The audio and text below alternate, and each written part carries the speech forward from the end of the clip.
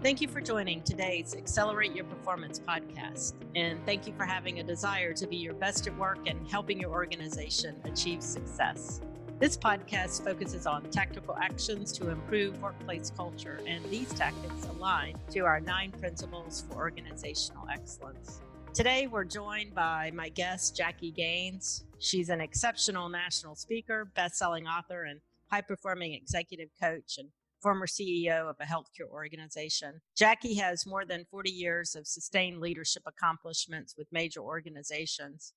I have high regard and respect for Jackie's work with healthcare leaders throughout the country and have had opportunities to connect with her and some of the work that we've done in schools and the work that she continues to do to make a great impact in healthcare. And I'm just so pleased and honored today to have Jackie on our show to tell her story and to provide recommendations to us on how we can all achieve organizational excellence. So Jackie, welcome, and I'm so excited to have you with us today. Thank you so much. I'm excited to be here as well. All right, so let's start, Jackie. If you would, tell us a little bit about yourself, or our listeners a little bit about yourself and your leadership background. Well, I guess you could say I have done everything from the bedside to the boardroom. My career has been it's in the healthcare industry, and basically I started as a nurse and just have gone in almost all of the roles, I think, from being a nurse to a nurse practitioner to an educator to running a hospital and then going on to running a health system before I came to work for Huron. Still in healthcare, still an executive coach working with CEOs and healthcare organizations all over the country to improve their outcomes. Yeah, and you and I have talked a little bit in the past, and I know you'll probably share a little bit here, but you have, an amazing story as a leader and as a CEO, and when there probably weren't many women CEOs in the ranks at the time, Jackie. So I know you've written a couple of books, but the one I'd like to focus on today is your book, The Yellow Suit: A Guide for Women in Leadership, and it's really about focusing on women in leadership, and I know you have a story that connects to why you decided to write this book. So what's that story? Well, I'm a firm believer in mentorship and passing the baton to leaders of today and the future. I was really blessed with incredible mentors in my life. When I close my eyes, I can see their faces, their spirit, and who they are so present to me. Writing allows me to do that and share what I've learned in that 40 years plus of leadership, and actually to give back what others have gifted to me. Women face some unique challenges that are often not reflected in the leadership books of today, which, by the way, are written primarily by men. Yes. I wanted to offer some respectful truth telling about leadership, this leadership journey for women. So this book deals with things that you don't normally hear about, like re-entry into the workforce after having children, or making more money than your significant partner, and even working through menopause. I mean, it's all the stuff we talk about behind closed doors, but who teaches us how to do that? And there are skills involved in doing that and tips. So, the book was written with that spirit of really not just sugarcoating, what our journey is like, but really lifting women up and giving them some tools and tips for the future as a mentor would do. I appreciate that, and just can relate to your story in so many ways. As I've spent about 3 decades in professional life, most of those is in leadership, and just continuing to persevere through some of the difficult times in managing the things that you write about. So, speaking of experiences, how did your experiences as a woman CEO, influence the writing of this book? Well, as I said, I've been fortunate to have learned from the best in the industry who really pushed me beyond where I ever thought I would go. I've experienced the ugliness of discrimination, having to work 3 times harder than my male counterparts for acceptance in a male dominated industry at the top. And I want to emphasize that in healthcare, yes, you see predominantly women, but at the top of the food chain, it's primarily men.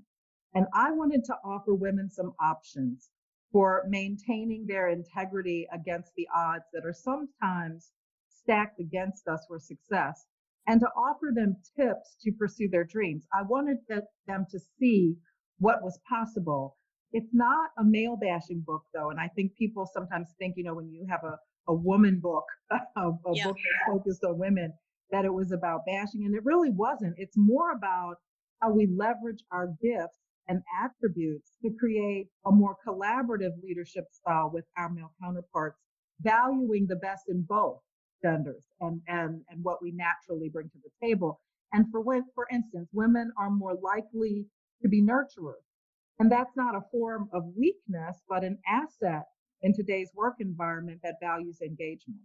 So that's just such a great example, general leadership approach or strategy or way that we function, that just transfers to just general leadership skills. So, I think we talk about being women and being in leadership positions, but how do your experiences and the experiences you write about in the book just translate to good leadership in general? Well, I can say that my experiences definitely have shaped me into the leader that I am today. I have developed a deeper confidence in myself, and that my abilities do not have to match those of my male counterparts. It's really about being comfortable in your own skin. Your gifts and your opportunity and your areas of opportunity actually ground you as a leader. You're perceived as more authentic and human. Leaders have to be able to relate to the people we work with. We're not overseeing conveyor belts and manufacturing of widgets. Being human and confident lays the groundwork for higher levels of employee engagement, which then directly impact our ability to deliver on outcomes. We also need to learn to navigate within the constraint of varying types of employment situations with all kinds of people. But that takes time and skill to leverage your talents and to maximize effective collaborative relationships to achieve those organizational goals. It also takes a lot of self-reflection and the willingness to grow and change behaviors that may be blocking your own effectiveness. However, I want to be clear that collaboration does not require assimilation. The whole concept of the yellow suit came about from the past notion that black suits, black pumps, and white shirt were the standard dress code for success in business for women. My journey proves, because I love colors, if you know me, professionalism is more the key than the perception of professionalism in a black suit, or even trying to emulate the characteristics of my male counterparts.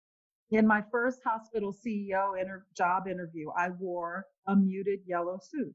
The comment from the hiring team is anybody who's that comfortable with themselves to wear a yellow suit to their interview is the type of person we want running our organization. And hence I got the job.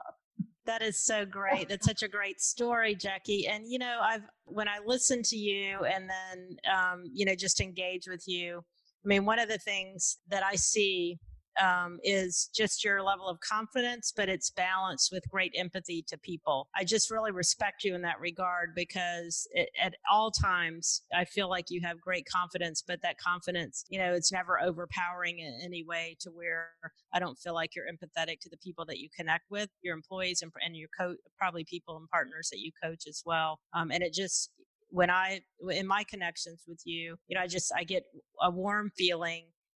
But I also have that great regard and respect for you, based on the way that you present yourself. And I just think that's such an admirable balance that you have. Oh, well, thank you so much. I mean, you go, when I was younger, I'm much older now. I'm in the other part of my career life, the other side of the mountain. I can smell retirement. Yes. Don't get nervous. I'm not there yet, but I can smell it. But it's interesting because when you're younger, you go out with passion and you want to charge into everything, and you don't have as much balance. And I think as I've gotten more mature and more confident in my own abilities, I think, and comfortable with what I don't know. I do have to say that too. You have to be comfortable what you don't know and being, willing to ask for help.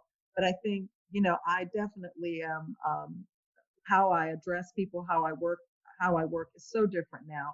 And I'm hoping that people can learn some of that through my writings, through my mentorship, and not have to wait until they're my age to have that become an epiphany. I feel the same way, Jackie. I'm closer to the end than the beginning of my career, and I think so many of my stories are don't do this. When I did oh my gosh, just don't do that. And I feel that the great part about being in a place I think where we're closer to the end is just being able to be reflective and build that type of confidence. And you're right. We've had a great opportunity on our team to hire, some people who are beginning their life stories in their professional life. And one of the greatest opportunities I think I'll have is to be connected in that way to people who are just at more the beginning than the end. And I hope I'm like you are. I hope I'm a great model to them in terms of what can be there. So let's just kind of conclude today, just from your experience as a CEO and coach. What 3 pieces of advice would you give to leaders as we leave and listen to what you provide to us? Well, I'm going to take a little bit of liberty. And I actually have 4. I tried to narrow it to 3, but I want to do 4. The first one is just to pursue your passion. Don't chase the dollar or a title. We tend to excel doing what we love. I advise people to create a chart of absolutes for yourself. What are those things that are absolutely imperative to any job you choose? What would you walk away from? And what things are negotiable? Try not to use money or title when you're doing this little assessment of yourself. Then look at your current job or your potential opportunity and see where that aligns with what really brings you joy. I believe that people, money and title will come, but if we are pursuing what we think others believe we should be, we will be miserable and certainly not successful. So that's my first one. My second one is get out of your own way. Sometimes we block our own success. We need to be able to step out of our comfort zone to try new things and new experiences. And when I look back on my life and my career, I can't even believe all the things I've been able to do. Who would have thunk that I would be an author or president of a health system? But I walked through some doors that matched my passion. I got out of my own way. I also was clear about what I didn't know. And I wasn't too shy or ashamed or felt like I was being less than to ask for help to continue my journey. The third thing I would say is maintain your integrity. Nothing is worth compromising yourself or what you value. And sometimes walking away is the right answer. And the last one is pay it forward. Be a mentor to somebody else. I learned from every mentee. It's like getting a gift in return. And mentorship comes in many forms. It can be intense, or it can be a small conversation that can make a difference in someone's life, or it could be like writing, like I try to do with all my books. Once my mom asked me why I write, and I told her I would feel successful if I made a difference to just one human being. It's like throwing that small pebble in the middle of a lake. Although small, it can make a pretty wide ripple. And sometimes people just watch your behavior, your leadership style. Sometimes that pebble is really who you are. And so my last piece of advice is to walk the talk as a leader and be a visible role model to others around you. 4 pieces of advice, Jackie. I think the last one is really, really significant. So I'm glad you added the 4th piece. As I think back, this has just been a great opportunity for me to connect with you because it's made me reflect, on my own journey as a leader. And I think that's what your book does for some of us who can take the journey and the path with you, that makes us reflect. And I think for people who are new to leadership, they can learn from the paths that you have taken. And so that's what I would ask our listeners to do today is just pick one of the pieces of advice and think on your leadership. And Jackie, I think you probably do the same thing. I always tell leaders, leader is not a position. Leadership, anyone's a leader, right? I mean, right. Any of us can be a leader. So just pick something that Jackie talked about today. Really maybe this week, just think about focusing on that one thing that can help you be better, a better leader, a better person. and better colleague to the people that we work with each and every day. Jackie also will put the reference to your book on the website of the podcast, and anybody that would like a copy of that book, they'll have access to that link as well. So just appreciate you so much for being with us today. A value as a tremendously valuable colleague to me. Thank you so much. I appreciate you. Thank you. And so thank you all for tuning in to Accelerate Your Performance. Please share the podcast and make sure you're subscribed. If you're looking for more resources related to today's episode, head over to studereducation.com/podcast. I look forward to connecting with you on our next episode as we continue to focus on the 9 principles for organizational excellence so that we can be our best at work and that we can be the best people that we can be to each other. Please, everybody, be safe, be well, and have a great week.